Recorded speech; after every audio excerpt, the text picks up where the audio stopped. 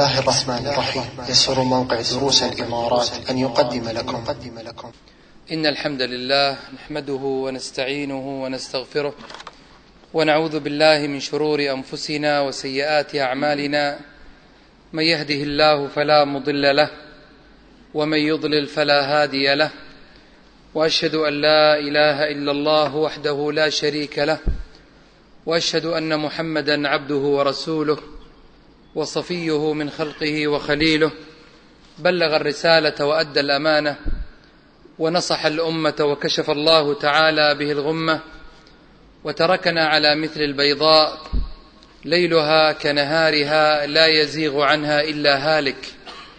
فاللهم صل وسلم وزد وبارك على محمد بن عبد الله الرحمة المهداة والنعمة المسداة، وعلى آله وأصحابه وإخوانه ومن اهتدى بهداه وسلم تسليما كثيرا مزيدا. أما بعد، أيها الأحبة في الله، بادئ ذي بدء أحييكم بتحية الإسلام، سلام الله عليكم ورحمته وبركاته. وأسأل الله تعالى بمنه وكرمه وجوده وإحسانه، كما جمعنا في هذا البيت الطيب المبارك من بيوت الله، أن يجمعنا يوم القيامة في جنات تجري من تحتها الأنهار، إنه ولي ذلك والقادر عليه. وحسب ما أتذكر إن لم أكن مخطئا، فالمفترض أن هذا الدرس ضمن شرحنا لهذا الكتاب هو الدرس 26 من شرح كتاب صحيح السيرة النبوية لمؤلفه الشيخ إبراهيم العلي جزاه الله خيرا. فقد شرعنا في شرحه قبل قرابة 5 سنوات، واستمرينا على ذلك ربما قرابة العام، ثم قدر الله عز وجل انقطاعا طويلا قارب 4 سنوات. وحينما أيضا قدر الله أن نستأنف مثل هذه المجالس الطيبة، رأيت من المناسب أن نستمر وأن نكمل شرح هذا الكتاب صحيح السيرة النبوية. ومجالس العلم أيها الأحبة في الله هي أشرف المجالس وأحبها إلى الله عز وجل. وكما يقول الإمام النووي رحمه الله: إن أجل الطاعات أن تصرف أنفس الأوقات في طلب العلم النافع. إن من أجل الطاعات أن تصرف أنفس الأوقات في طلب العلم النافع. وكيف لا يكون العلم النافع، علم الكتاب والسنة، من أجل العبادات وأحبها إلى فاطر الأرض والسماوات، وقد تكاثرت النصوص الكثيرة في كتاب الله وفي سنة رسوله صلى الله عليه وعلى آله وسلم في بيان فضله ومنزلته ومنزلة أهله. من ذلك أيها الأحبة في الله، على سبيل المثال للحصر، نذكر به أنفسنا وننشط به هممنا، قول الله تبارك وتعالى: يرفع الله الذين آمنوا منكم والذين أوتوا العلم درجات. فهذه الرفعة جعلها الله لأهل الإيمان، وجعلها الله عز وجل كذلك لأهل العلم، الذين يقبلون على العلم، والذين يتعلمون العلم، والذين يهتمون بالعلم، والذين يصرفون أوقاتهم الغالية الثمينة في سبيل التفقه في دين الله تبارك وتعالى. فهي رفعة في الدنيا ورفعة في الآخرة. ويقول العلماء: هي رفعة حسية ورفعة معنوية، يرفع الله عز وجل فيها قدر الإنسان رفعة معنوية فيحبه الناس ويجله الناس ويعظمه الناس ويحبه رب الناس وعباده الصالحون. ومع هذا كذلك هي رفعة حسية، فتراه مقدما في قومه، مسددا في رأيه، موفقا في كلامه، كل ذلك من هذه الرفعة التي جعلها الله عز وجل للعلم. ويكفي أيضا شرف العلم قول الله تبارك وتعالى: إنما يخشى الله من عباده العلماء. فأهل العلم بسبب العلم كانوا هم أهل الخشية لله عز وجل. والخشية هي الخوف، لكن الخوف حينما يقترن بالعلم يصبح خشية. فحينما تخاف الله جل وعلا خوفا وهو خوف العبودية هذا خوف، لكن حينما يقترن هذا الخوف عن معرفة بالله بأسمائه بصفاته بأحكامه بعقابه بنعيمه يصبح هذا الخوف خشية. وأهل الخشية الحقيقية هم العلماء. إنما يخشى الله من عباده العلماء. وانظر إلى قوله تعالى إنما أداة حصر، أي أن الخشية الحقيقية النافعة الكاملة إنما هي للعلماء. ولذلك قال الله عز وجل في آية أخرى: ويرى الذين أوتوا العلم أنه الحق من ربك فيؤمنوا به فتخبت له قلوبهم. فأهل العلم هم أهل الإخبات، أهل الخشية لله تبارك وتعالى. ولذلك كان الإمام أحمد رحمه الله إمام أهل السنة في زمانه وفي كل زمان يقول: من كان بالله أعرف كان من الله أخوف. من كان بالله أعرف كان من الله أخوف. من فضل العلم أيها الأحبة في الله أن الله عز وجل ذكر به نبيه صلى الله عليه وسلم، فقال تعالى ممتنا عليه: وعلمك ما لم تكن تعلم. قال تعالى: وعلمك ما لم تكن تعلم، ثم قال: وكان فضل الله عليك عظيما. يقول بعض أهل العلم: الفضل الذي هو عظيم من الله على رسوله صلى الله عليه وآله وسلم هو العلم. وعلمك ما لم تكن تعلم وكان فضل الله عليك عظيما، أي بهذا العلم. العلم أيها الأحبة في الله كما قال الله عز وجل: وقل رب زدني علما. ما قال وقل رب زدني مالا ولا ذرية ولا سمعة ولا غير ذلك من الأمور التي يطلبها الإنسان، وإنما رأس الخير وأسه إنما هو العلم. فقال تعالى لنبيه عليه الصلاة والسلام: وقل رب زدني علما. العلم أيها الأحبة في الله بصيرة تستطيع أن تميز به بين الحق والباطل، وبين أهل الحق والباطل، بين الصحيح والفاسد، بين الصالح والطالح. ولذلك قال الله عز وجل: قل إني على بينة من ربي وكذبتم به. العلم يعطيك الثقة، يعطيك القوة، يعطيك الراحة والأمان. قل إني على بينة من ربي وكذبتم به. ولذلك قال تعالى: قل هذه سبيلي أدعو إلى الله على بصيرة، أي على علم. فلماذا سمى الله عز وجل العلم بصيرة؟ بقوة العلم الذي عنده كأنه يبصر الطريق الذي يسير فيه.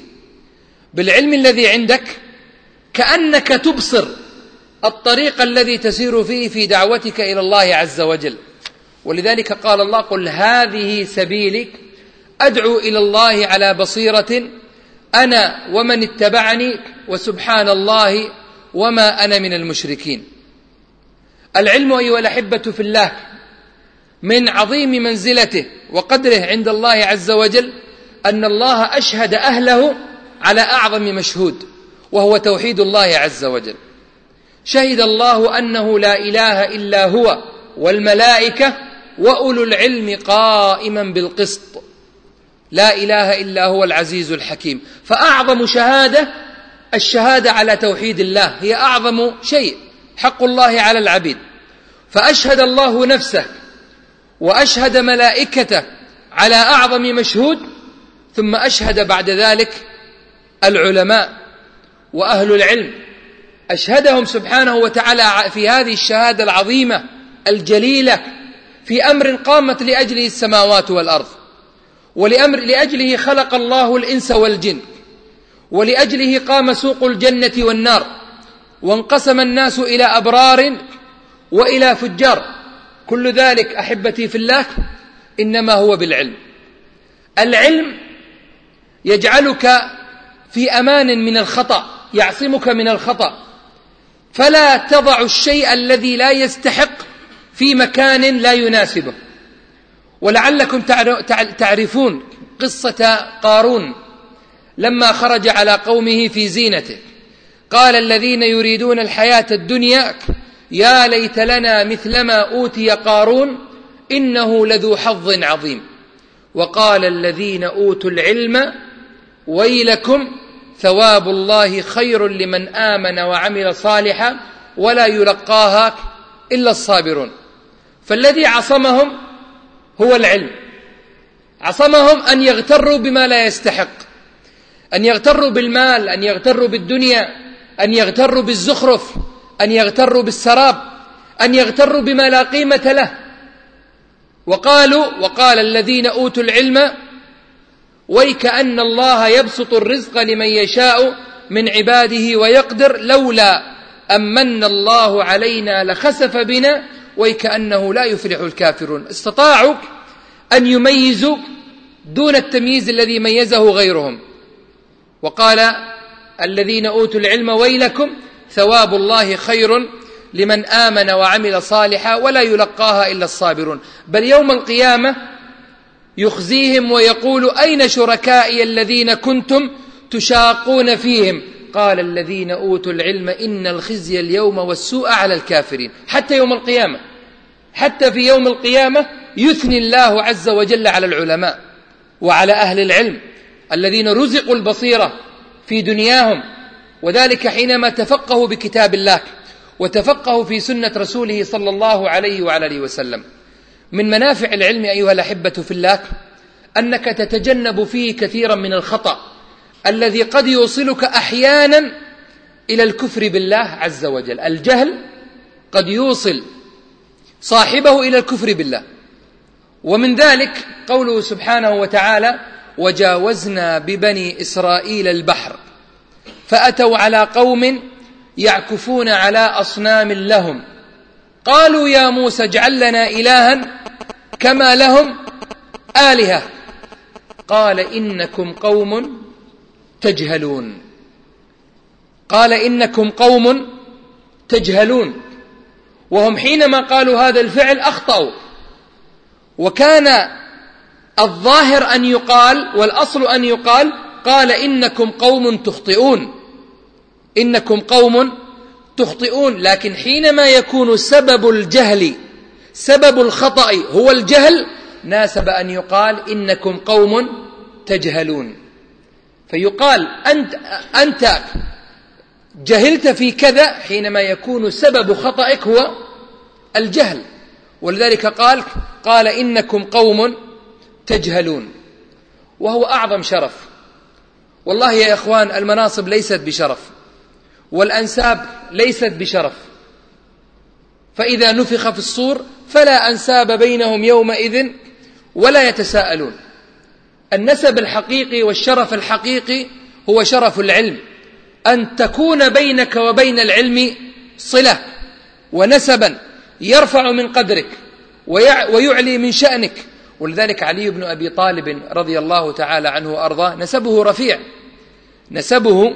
رفيع من بني هاشم، وهو ابن عم النبي صلى الله عليه وعلى آله وسلم.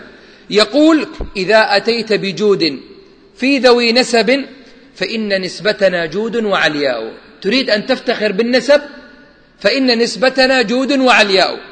ثم قال ما الفخر إلا لأهل العلم إنهم على الهدى لمن استهدى أدلاء وقدر كل امرئ ما كان يحسنه والجاهلون لأهل العلم أعداء ففز بعلم تعش حيا به أبدا الناس موتى وأهل العلم أحياء. وقدر كل امرئ ما كان يحسنه. يقول ابن عبد البر رحمه الله ليست هناك كلمة أعلى ولا أغلى في شرف العلم من هذه الكلمة، وقدر كل امرئ ما كان يحسنه. ما هو مقدارك في كتاب الله؟ ما الذي تحسنه في كتاب الله؟ قد تكون طبيبا، قد تكون مهندسا، قد تكون معلما، قد تكون موظفا، قد تكون غنيا، قد تكون مسؤولا، قد تكون غير ذلك. وقدر كل امرئ ما كان يحسنه، وأعظم ما يحسنه الإنسان هو العلم، هو العلم بكتاب الله وبسنة رسول الله صلى الله عليه وعلى آله وسلم.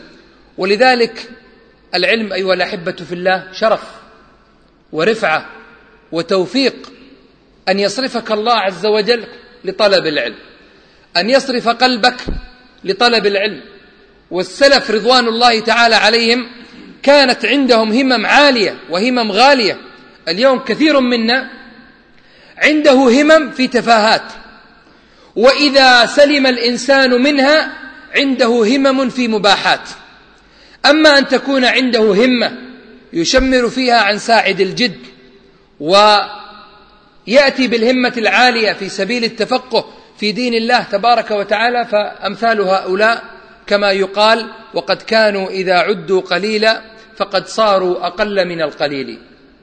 ولو نظرنا إلى السلف وكيف كانت هممهم في طلب العلم والحرص عليه، همم عالية. أحد المحدثين تزوج امرأة، أحد المحدثين تزوج امرأة. اليوم الواحد منا لما يتزوج مباشرة قبل الزواج يذهب يحجز شهر عسل في بلد من البلاد، وبعد أن ينهي شهر العسل يذهب يحجز أيضا في العمرة، ولربما يأخذ إجازة طويلة. أما من ذاق حلاوة العلم لا يعرف مثل هذا النوع من التفكير. هذا الرجل يا إخوان تزوج امرأة، يقول: وذهب ليلة صبيحة زواجه إلى عبد الله بن المبارك الإمام الحافظ الذي يقول عنه الحافظ ابن حجر: اجتمع فيه الخير كله، جهاد، عبادة، نفق في سبيل الله، قيام لليل، اجتمع فيه الخير كله. فذهب يطلب العلم. لما وصل عند عبد الله بن المبارك تفاجأ، الذين حوله بالآلاف من حرص السلف على العلم. يعني كان المحدث يجلس يتكلم وعنده طلبة العلم بدفاترهم يكتبون. الذين كانوا يسمعون ولا يكتبون، يعني البطالية اللي بس فقط إيش؟ سميعة، جايين يسمعوا الدرس، لا طلبة علم ولا أسانيد ولا إجازات، كانوا يقاربون 30,000 في المجلس الواحد. البركة التي كانت عند السلف بركة عظيمة، وبالإمكان هذا أن يكون. الآن لو نذهب إلى بعض الأماكن الأخرى، إلى أسواق، إلى أماكن الملهيات، صدقوني نرى ناس ب5,000 وب6,000، ونحن في بلد كثافتها السكانية قليلة. فإذا ذهبنا إلى بلد كثافتها السكانية عالية لا نستبعد أن نجد في مول واحد 70 أو 80,000.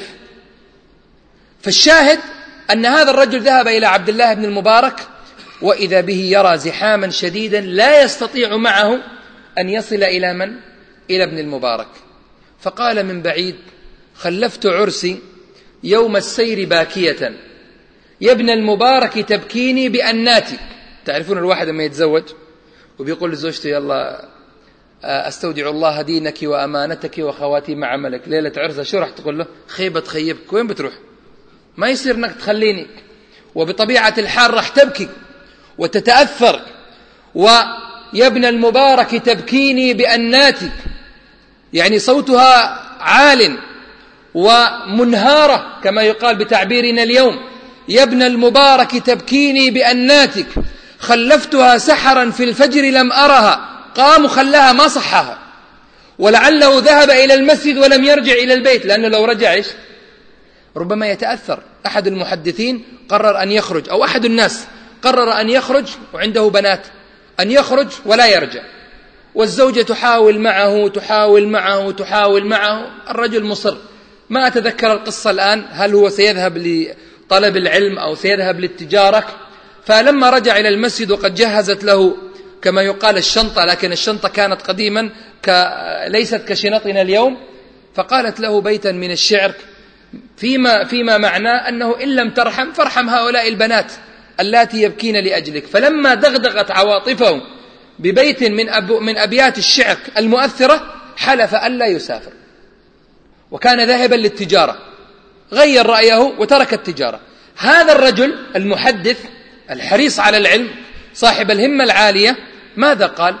قال: خلفت عرسي يوم السير باكية، يا ابن المبارك تبكيني بأناتك، خلفتها سحرا في الفجر لم أرها. هؤلاء هم الرجال، وهؤلاء هم طلبة العلم، وهؤلاء الذين يأتي العلم إليهم حينما يرى الله عز وجل هذا الصدق في قلوبهم. خلفتها سحرا في الفجر لم أرها، وجئت نحوك من تلك المفازات. وكلمة مفازات جمع مفازة، والمفازة هي الصحراء البعيدة. ما يقال حينما تذهب من هنا إلى الزيت وجئت نحوك من تلك المفازات، ما تسمى مفازة. المفازة الصحراء والمسافة البعيدة، فهي مفازات. وجئت نحوك من تلك المفازات، أخاف والله قطاع الطريق وما أمنت بها من لدغ حياتي. يعني هو مش رايح أبو ظبي، بيمشي بيوقف أول شيشة بيأخذ نسكافيه، وبعدين بيمشي في الشيشة الثانية بيأخذ همبرجر، ثم في الشيشة الثالثة راح يأخذ فيتامين سي. لا، هو ماشي في صحراء فيها قطاع طرق وفيها حيات قد تلدغ، والحية حية يا إخوان، الحية هي سيدة الوادي.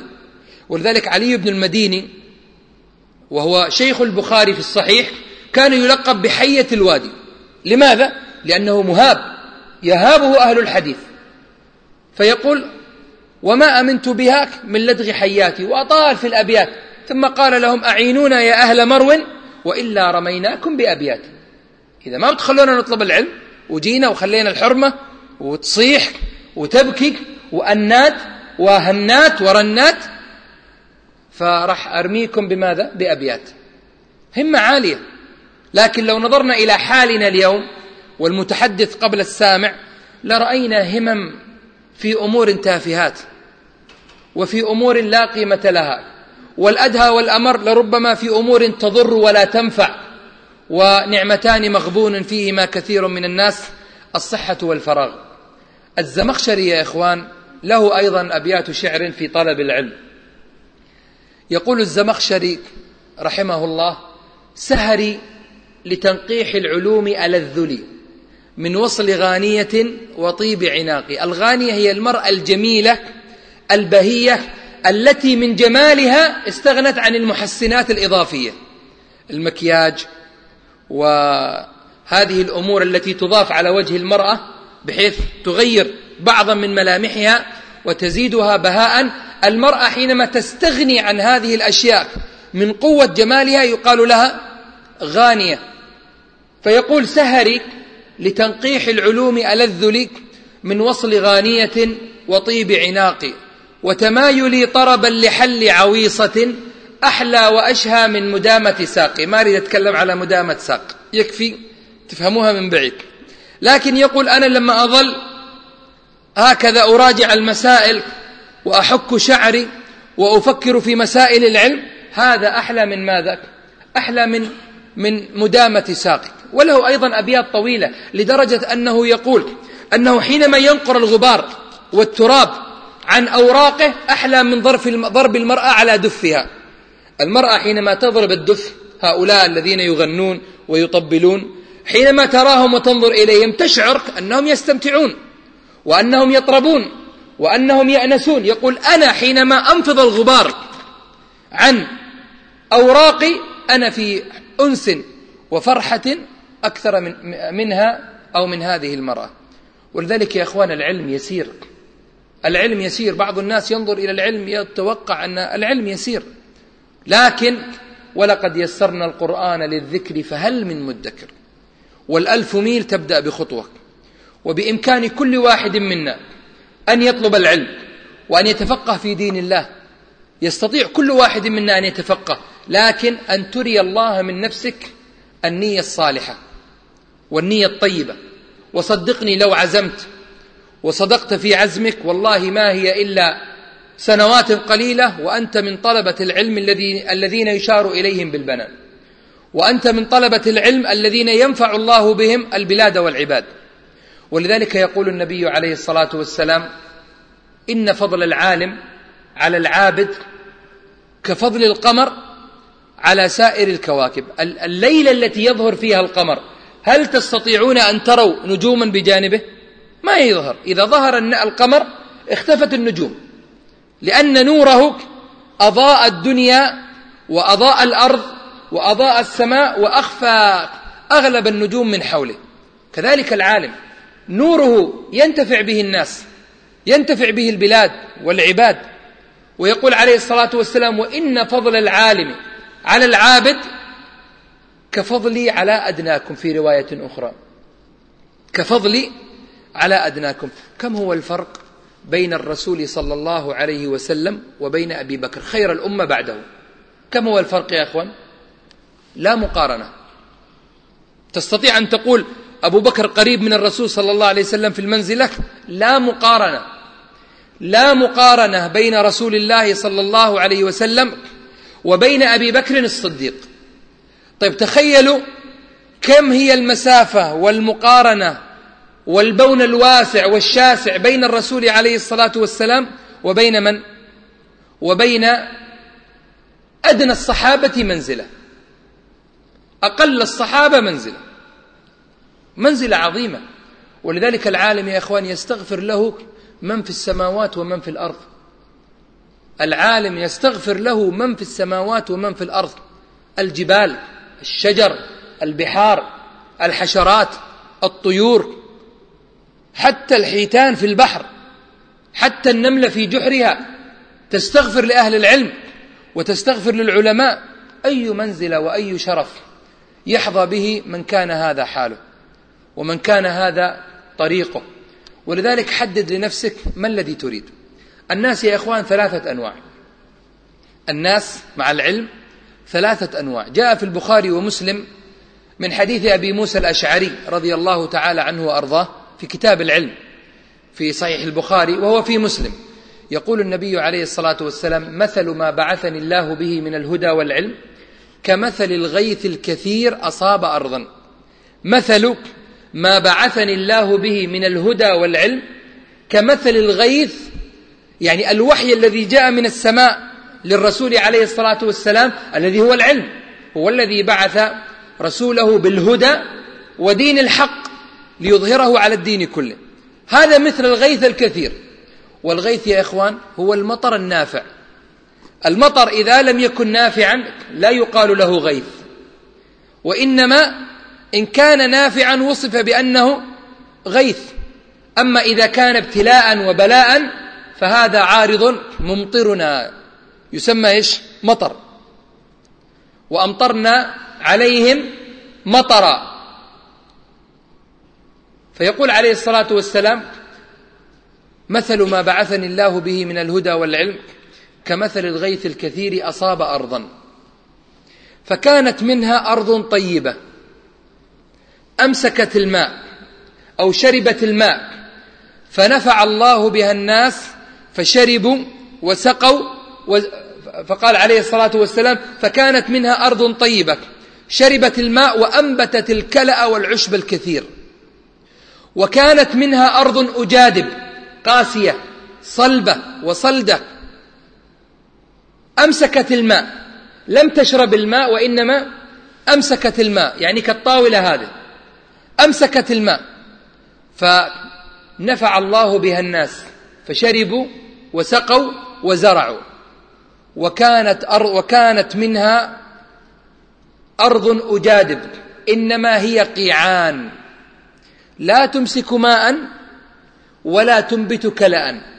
ثم قال عليه الصلاة والسلام: فذلك مثل ما بعثني الله به وانتفع. فذلك يقول عليه الصلاة والسلام: فذلك مثل ما بعثني الله به الناس وانتفعوا به، ومثل من لم يرفع بذلك رأسا ولم يقبل هدى الله الذي أرسلت به، أو كما قال صلى الله عليه وسلم. هنا عليه الصلاة والسلام ذكر ثلاثة أراضي: أرض طيبة، وأرض أجادب، وأرض هي قيعان لا تمسك ماء ولا تنبت كلأ. هذه الثلاثة الأنواع هي أمثلة للناس مع العلم. أناس تعلموا العلم، استفادوا في العلم، ظهر أثر العلم في حياتهم، أول ما أثر العلم أثر فيهم ثم نفعوا الناس. وهؤلاء هم العلماء العاملون الذين تعلموا العلم طبقوه في حياتهم ثم نفعوا الناس. هؤلاء أرض طيبة وصفهم النبي عليه الصلاة والسلام بالماذا؟ بالأرض الطيبة. لماذا يا أخوان وصفت بأنها أرض طيبة؟ ما هو الطيب؟ ما هو الطيب؟ الطيب هو الخالي من الشوائب، ولذلك المال الطيب الخالي من الربا ونحو ذلك. وإن الله طيب لا يقبل إلا طيبا، أي أن الله سلم ومنزه عن النقص في أسمائه، في صفاته، وفي قدره، وفي حكمه، فهو طيب لا يقبل إلا طيبا. والبلد الطيب يخرج نباته بإذن ربه، والذي خبث لا يخرج إلا نكدا. ولذلك الأرض الطيبة التي ليست فيها أشواك، وليست فيها قاذورات، وليست فيها أخشاب، وليس فيها ما يضر، إنما هي أرض طيبة نقية، أرض طيبة ونقية. هؤلاء هم العلماء الذين ينفعون ولا يضرون، الذين يوصلون الخير إلى الناس ولا يصل الشر منهم إلى الناس. أرض طيبة، هذا النوع الأول. ويلحق بهم طلبة العلم والدعاة إلى الله الذين تعلموا العلم، طبقوه في أنفسهم، ظهر أثر العلم في حياتهم، ولم يكتفوا بهذا وإنما أوصلوه إلى الناس، فتراهم يعلمون الناس وينصحون الناس ويبذلون أوقاتهم في سبيل تعليم الناس. والنوع الثاني أرض أجادب قاسية صلبة، الماء لا يتغلغل فيها، لا تشرب الماء، لكن الماء يتجمع فيها، فتأتي الحيوانات تشرب من هذا الماء، والناس يستخدمون هذا الماء في الرعي، في السقي، في تنظيف الأواني، في الطبخ، لأن الماء يتجمع. هؤلاء هل هم كالأرض الأولى؟ أو هذه الأرض هل هي كالأرض الأولى؟ لا، بمعنى أنها لم تنتفع في نفسها، ما خرجت الزروع والثمار والكلى، لكنها أفادت الآخرين كما أفادت الأرض الأخرى الآخرين.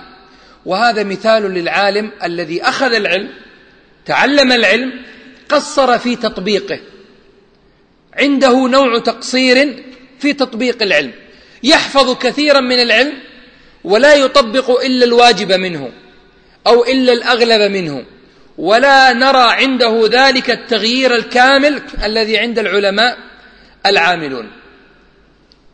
فهؤلاء نفعوا. ولذلك يقول عليه الصلاة والسلام: نضر الله امرأ سمع مقالتي فوعاها ثم أداها إلى من سمعها، فرب مبلغ أو عام سامع، فرب مبلغ أو عام سامع. فأحيانا العلم أنت تعطيه إلى الناس يستفيدون منه أكثر مما تستفيد أنت منه من ناحية العمل، وأنت على خير. وهذه الأرض يا إخوان أرض مذمومة أم ممدوحة؟ ما رأيكم؟ هذه أرض ممدوحة. سأقول لكم لماذا. الأرض الثالثة هي أرض قيعان، قيعان، أودية مخيفة وسحيقة لا يعيش فيها أحد ولا يأمن ماذا فيها أحد. ولذلك جهنم مليئة بالقيعان، وفيها أودية وقيعان، فلا يعيش الناس فيها ولا يقتربون منها، إنما هي قيعان لا تمسك ماء ولا تنبت كلاء، لم تنتفع في نفسها وماذا ولم تنفع غيرها. لما جاء النبي عليه الصلاة والسلام في آخر الحديث قسم الناس إلى قسمين: أناس ينفعون سواء انتفعوا أو لم ينتفعوا، وهي الأرض الطيبة والأرض الأجادب. ثم قال عليه الصلاة والسلام، واسمعوا يا إخوان، ثم قال: ومثل من لم يرفع بذلك رأسا، ومثل من لم يرفع بذلك رأسا ولم يقبل هدى الله الذي أرسلت به. أعرض عن العلم ولم يعبأ بالعلم، يعلم أن هناك علماء أو مشايخ أو أئمة مساجد، وأن هناك دروس، وبإمكانه أن يتعلم، أن يتفقه في دين الله، بإمكانه أن يشتري الكتب، بإمكانه أن يسمع العلم، لكنه يعرض. ولذلك لو جاء الإنسان يوم القيامة في مسائل كثيرة ويقول أنا ما كنت أعرف، هل هو معذور؟ يا إخوان، هل العذر، هل الجهل عذر يوم القيامة؟ ما رأيكم؟ هل الجهل عذر يوم القيامة؟ هيا أحمد، ما أسمعك. ليس بعذر. من يخالفه؟ في الواجبات، ما أترك المستحبات. في الواجبات ليس بعذر. ها؟ لا عذر في ديار الإسلام. في غير ديار الإسلام وما كنا معذبين. طيب ليش ما خليتها في بلاد الإسلام؟ وما كنا معذبين حتى نبعث رسولا. ها يا إخوان،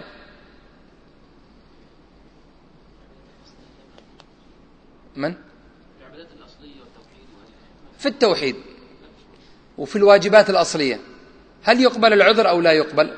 طبعا هناك خلاف بين العلماء، والراجح فيه أن العذر لا، أن الجهل لا يقبل مع إمكان العلم، أن الجهل لا يكون عذرا مع إمكان العلم. يعني واحد جاء في مسألة من مسائل البيوع، سيذهب إلى بنك من البنوك، والمسألة هو نفسه غير مطمئن فيها، فأمسك التليفون وقال سأتصل مثلا بالشيخ فلان. ليش أنا أتصل؟ خليني أنا على عماي وما كنا معذبين حتى نبعث رسولا. هل هذا عذر؟ الجواب ليس بعذر. لماذا؟ لأنه كان يمكنه أن يتعلم. فإذا كان مع إمكان العلم هذا إعراض، هذا يدخل فيه قول النبي عليه الصلاة والسلام: ومثل من لم يرفع بذلك رأسا ولم يقبل هدى الله الذي أرسلت به. أما إذا كان هناك إمكان العلم ولم يعلم ولم يقصد إهمال إمكان العلم، فهنا يقال: وما كنا معذبين حتى نبعث رسولا. ونحن جميعا يا إخوان بإمكاننا أن نتعلم، بإمكاننا أن نشتري. من منكم لا يستطيع أن يشتري الأقلام؟ مر على بعض أهل العلم لا يستطيع أن يشتري قلم. أنا أعرف من طلبة العلم وقد رأيتهم القلم الرصاص يظل يقشط القلم حتى يصبح بحجم الإصبع الصغيرة، ما عنده، ولربما يكتب بالقلم حتى يقول القلم: أرجوك أعطيني حريتي أطلق يدي. أما نحن الآن ما شاء الله الأقلام ما أكثرها في بيوتنا وفي حياتنا، لكن من ذا الذي يقرأ؟ من ذا الذي يكتب؟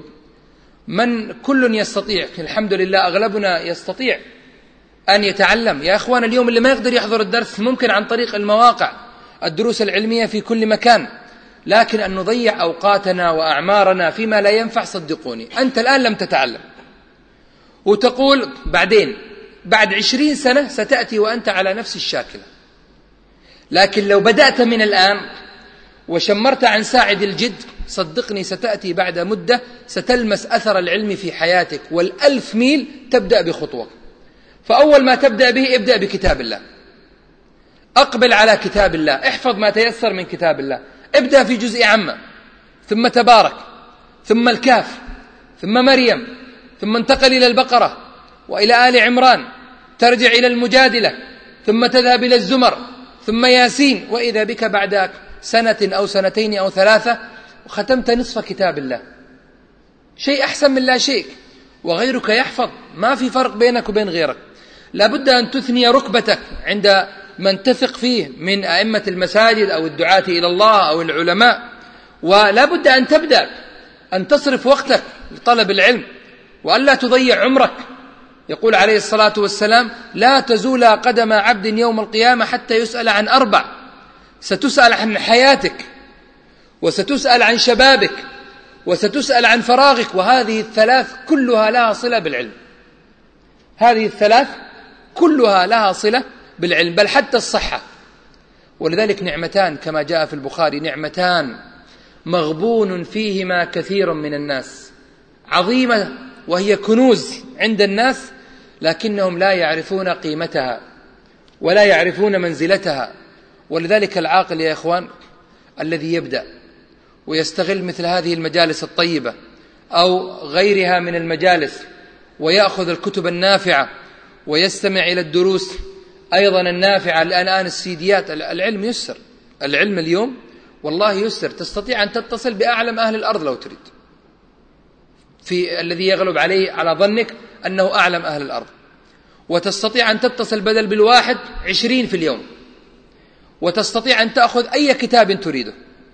واليوم يا أخوان المسألة الواحدة يبحثها 4 أو 5 من طلاب العلم ومن طلاب الدراسات العليا. إذا جئت تبحث في مسألة في العربون تجد 10 رسائل في العربون. العلم يسر، وهذا يزيد الأمر حجة علينا. فلذلك أوصي نفسي وإخواني بأن نقبل على العلم. والنبي صلى الله عليه وعلى آله وسلم يقول: طلب العلم فريضة على كل مسلم. ويقول عليه الصلاة والسلام: من يرد الله به خيرا يفقهه في الدين. وشرف العلم عظيم، ذكرنا جزءا منه في هذه الكلمة. ومن أراد الاستزادة فيرجع إلى كتاب مفتاح دار السعادة للعلامة ابن القيم رحمه الله.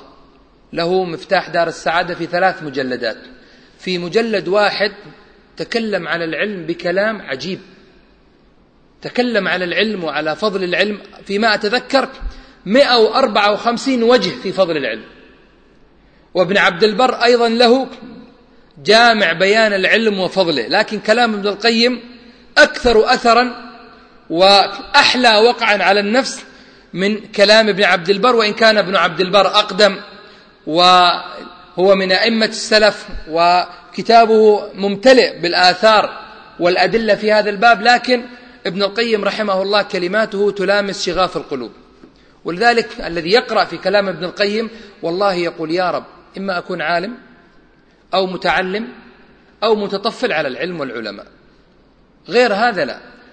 وكما يقال يا إخوان: الجهل عوف. الجهل عوف. يأتيك الشاب بعد 5 سنوات أو 7 سنوات أو 10 سنوات يأتي يسألك يقول: والله بول الحيوانات طاهر ولا نجس؟ أو يأتي يسألك يقول: والله كنت أصلي وحصل كذا وكذا، صلاتي صحيحة أو غير صحيحة؟ في مسائل المفترض غيره تعلمها في 6 أشهر وضبطها وعرفها وحفظ أدلتها، وهذا 5 سنوات ولا زال يسأل في مسائل الطهارة. ويا ليته يسأل حتى يستزيد، يسأل لأنه لا يعرف. فلا بد على الإنسان يا إخوان، ولا بد علينا أن نحرص على طلب العلم. علم العليم وعقل العاقل اختلفا، من ذا الذي منهما قد أحرز الشرف. مرة من المرات العلم والعقل اختلفوا، التقوا في الشارع وصار بينهم خلاف. العقل يقول: أنا أحسن، أنا عقل. والعلم يقول: أنت رايح فين؟ بس مش بالمصري، أنت يعني أين تذهب؟ أنا أفضل منك. علم العليم وعقل العاقل اختلفا، من ذا الذي منهما قد أحرز الشرف. فقال العلم: أنا أحرزت غايته. وقال العقل: أنا الرحمن بي عرف. فأفصح العلم إفصاحا وقال له، زعل العلم لما قال له: أنا الرحمن بي عرفك، فالعلم عصب. فأفصح العلم إفصاحا وقال له: بأين الله في فرقانه اتصف. الله وصف نفسه بأنه العاقل أم بأنه العليم؟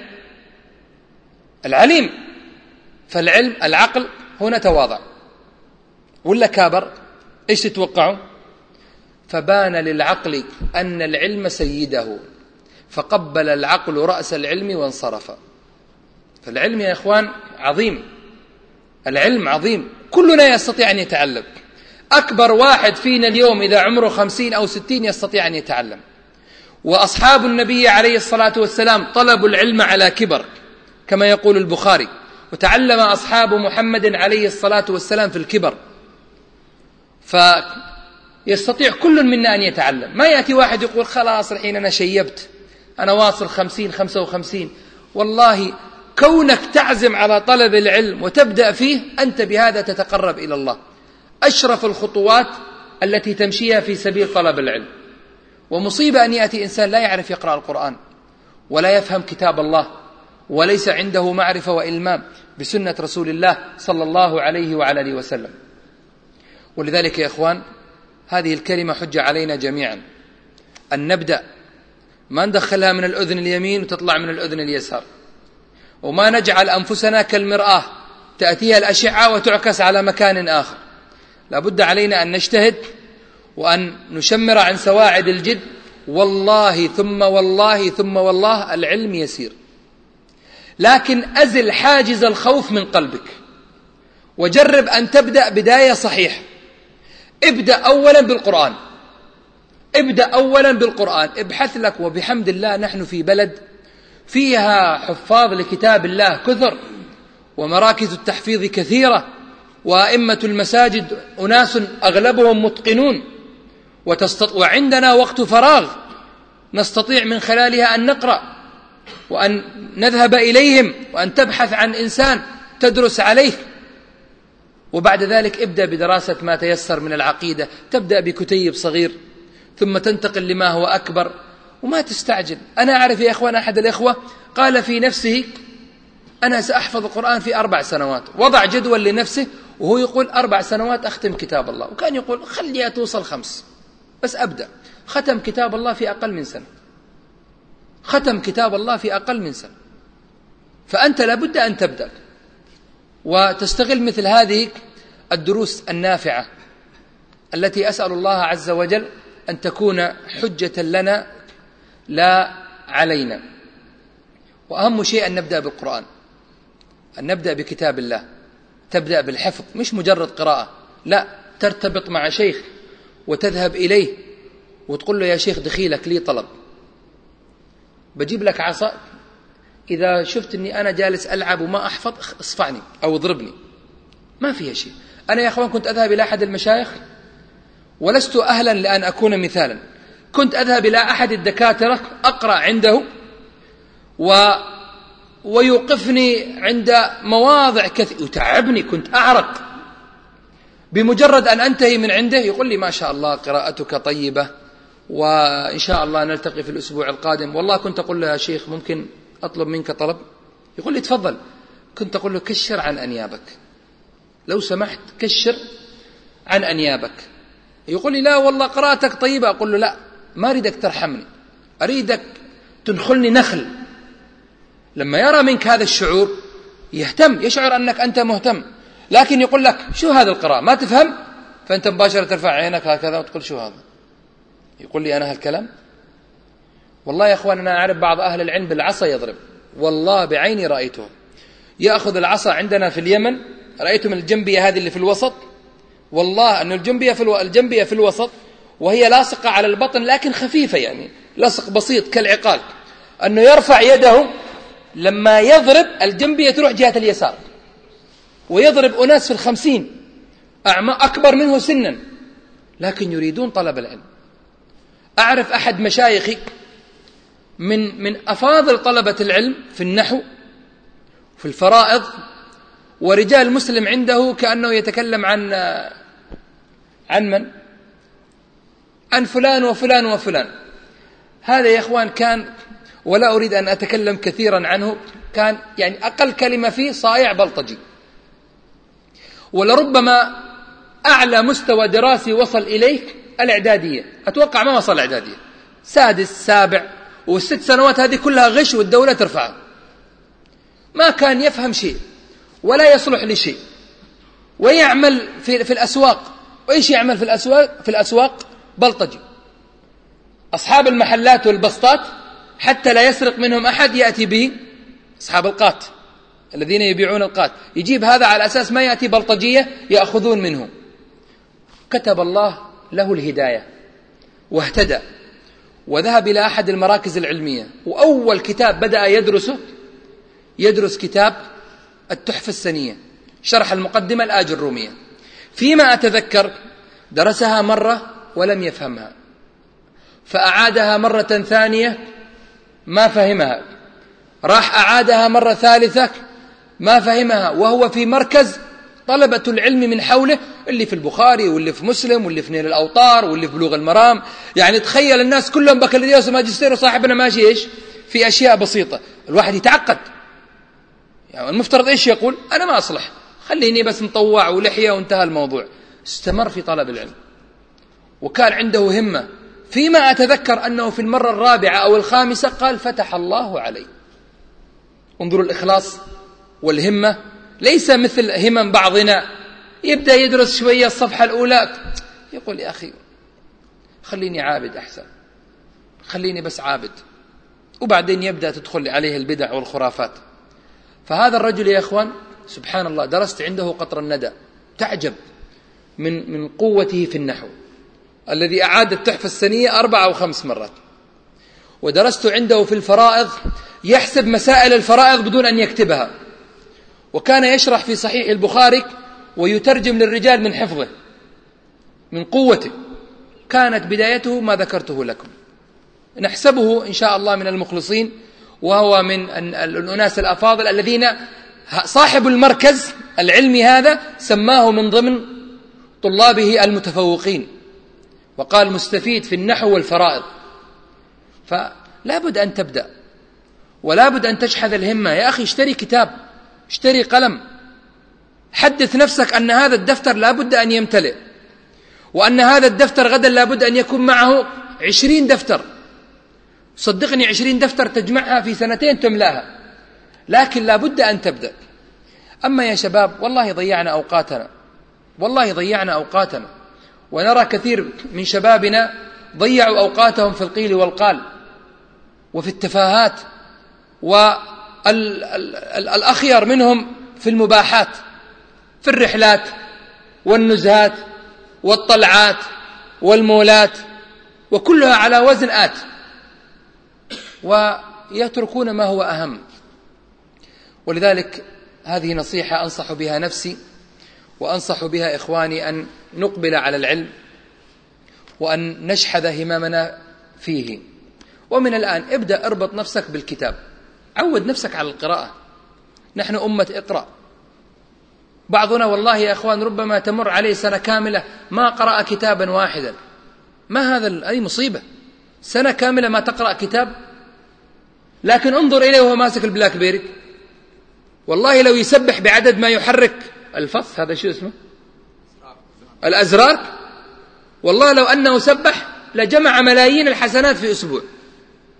ويقرأ تفاهات. لما تنظر للبلاك بيري، أنا لست عدوا للأجهزة الحديثة، لكن لول، نوم، واو، هاي، حمام، إيتينج، يضيع وقته في أمور ما تنفع. وغيره يقرأ ويتعلم درجة في درجة، اقرأ وارتقي ورتل، فإن منزلتك عند آخر آية تقرأها. وإذا الزوجة لن تعينك استعذ بالله منها، وإذا أولادك لن يعينوك أعطهم ظهرك. والله أعرف أحد طلبة العلم في الإمارات، ولا أريد أن أسميه، رجل عجيب يا إخوان، والله كان يداوم في أبو ظبي وهو من مدينة ثانية، ما كان يأخذ أهله معه لسبب واحد، يقول أنا عندي بنات وبناتي مصدر ضعفي، فإذا أخذتهم معي وقرأوا علي الباب لازم أفتح. فشو الحل؟ خليهم في العين وأسير وين؟ أسير أدام في أبو ظبي.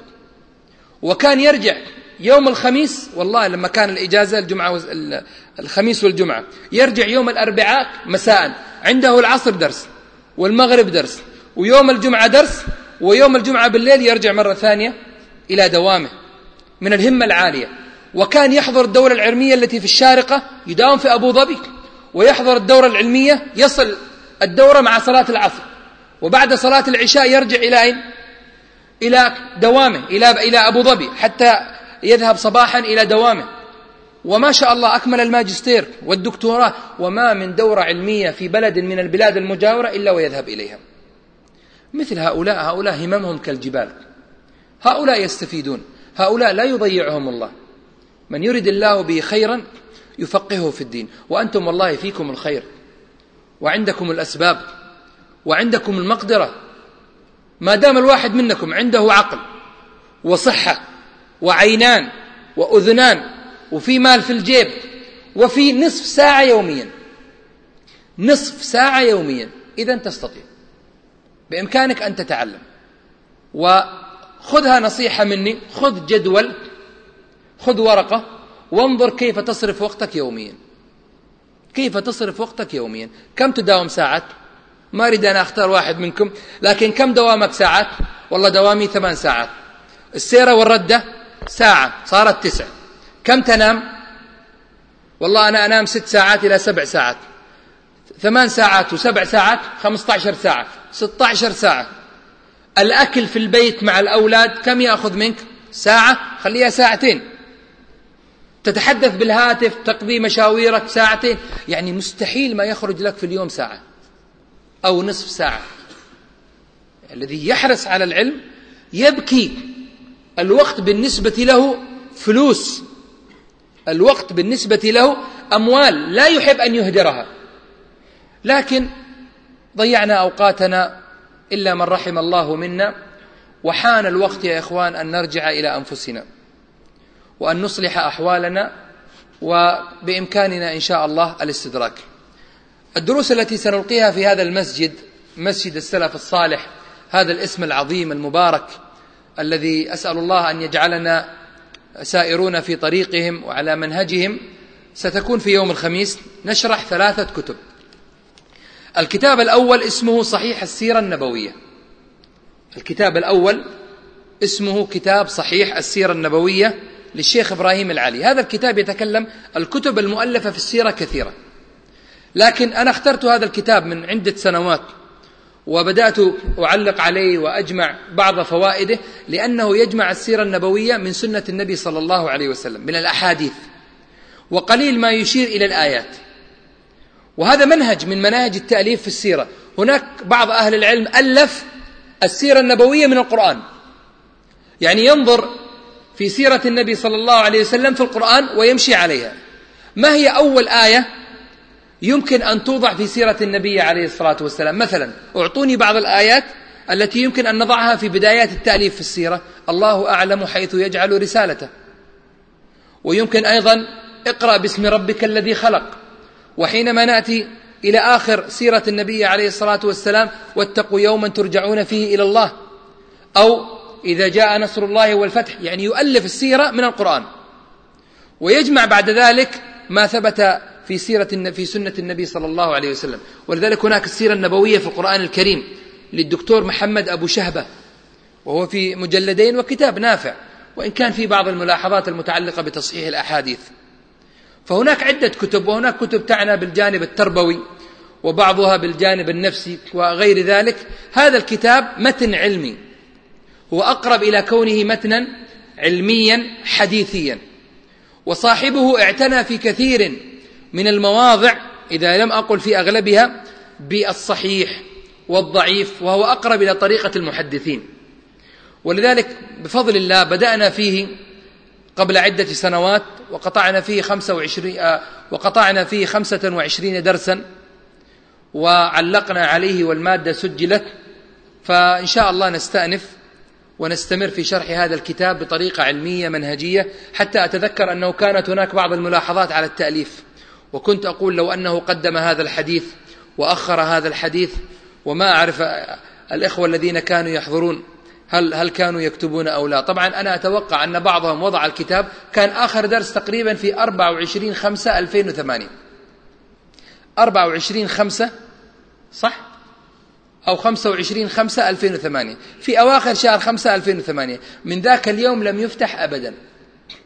نم قرير العين يا صحيح السيرة النبوية وارتاح، لن يقرأك أحد حتى تفتح مرة أخرى. مصيبة هذه يا أخوان، مصيبة.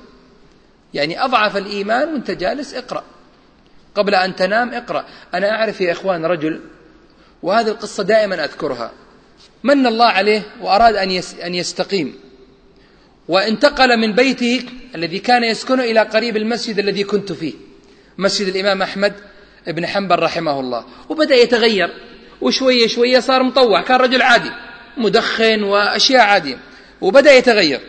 فتعرفون الشيخ محمد بن راشد جزاه الله خيرا كان يطبع البداية والنهاية لابن كثير وصحيح مسلم، بعض الكتب العلمية. فالرجل أخذ نسخة من ماذا؟ من البداية والنهاية، وكأنه يعني يقول لك خليني أتهور وأقرأ. كانت بدايتها إيش؟ خليني أتهور وأسوي شرات المطاوعة وأقرأ، هم يقرؤون ويقولوا أمة اقرأ، خليني أتهور. وبدأ يقرأ. لما بدأ يقرأ جاء الشيطان يقول له أنت شو تسوي؟ أنت إيش تعمل؟ يا أخوان الرجل كان في 50 تقريبا، يقول له أنت إيش تعمل؟ أنت شو تقرأ صفحة صفحتين؟ الناس يقرأوا مجلدات في اليوم. الشيطان يقول له الناس تقرأ مجلدات وأنت صفحة، وهذا 13 أو 14 مجلد، يعني بتخلصه في 2050. هكذا الشيطان قد يأتيك. فجاء يقول لك أنا أقرأ في اليوم صفحة أو صفحتين، وأنا رب العالمين ألهمني لجواب ما أعرف كيف خرج مني، أنا ما أعرف كيف خرج مني. فقال لي أنا أقرأ في اليوم صفحة صفحتين. فأنا قلت له ما شاء الله، والله طيب ما شاء الله، صفحة صفحتين خير وبركة. أنا كيف قلتها ما أعرف، ما أقول لك أني أنا كنت قاصد وناحية نفسية، لا رحم الله امرأ عرف قدر نفسه. أنا رميتها هكذا على البركة وقلت له ما شاء الله طيب، صفحة صفحتين خير وبركة. والله يا أخوان هذا الرجل ختم البداية والنهاية 3 مرات. عامي ختم البداية والنهاية 3 مرات. والله كان يأتي يتكلم معي أحيانا أو نذكر موضوع فيقول لي والله بهذه الطريقة ابن كثير في أحداث عام 520 يذكر كذا وكذا وكذا. والله أني أقول في نفسي يا فضيحته، أنا ما فعلت الذي فعله هذا الرجل. أنت ابدأ العلم، ستبتلع العلم ابتلاع. الآن تقول تضع لنفسك جدول أختم القرآن في 5 سنوات، اختم ب5 سنوات ما عندك مشكلة. 5 سنوات تمر، صدقني تختم القرآن في 2 أو 3، لكن ابدأ. فلا تفرط في الوقت. فالشاهد إخواني هذا السيرة النبوية إن شاء الله من الدرس القادم نستأنفه. وبعض الإخوة سألوني وين الكتاب، أنا ما أعرف، بس أتوقع موجود في دار البشير في الشارقة أو دار القلم في دبي. تعرف أين؟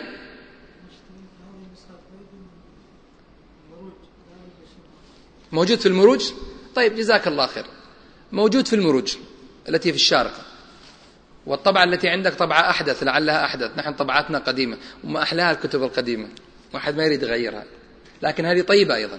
هذا حلاوته أن فيه تعليقات، واكتب على الكتاب واكتب سعر الكتاب. أنا يا أخوان والله لما أشتري أكتب سعر الكتاب وتاريخ الشراء أحيانا، وأكتب ملاحظات. تأتي يا أخي بعد 15 سنة ترى كتابتك. يا أخي إذا مت أولادك لعلهم ينظرون في كتابك، أو تضع هذا الكتاب وقف ويستفيد منه أناس. فصحيح السيرة النبوية للشيخ إبراهيم العلي هذا سيكون بعد أذان المغرب.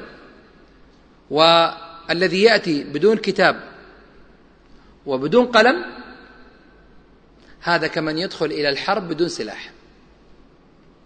وإذا جاء واستمع هو على خير، لكن أفضل من ذلك أن يأتي بكتاب وقلم ويبدأ يكتب. وتهوروا، خذوها مني، جربوا تهوروا نفس هذا الرجل. لما تهور أنت تهور أيضا، بتشوف نفسك تشعر بسعادة في نفسك لا يعلم بها إلا الله.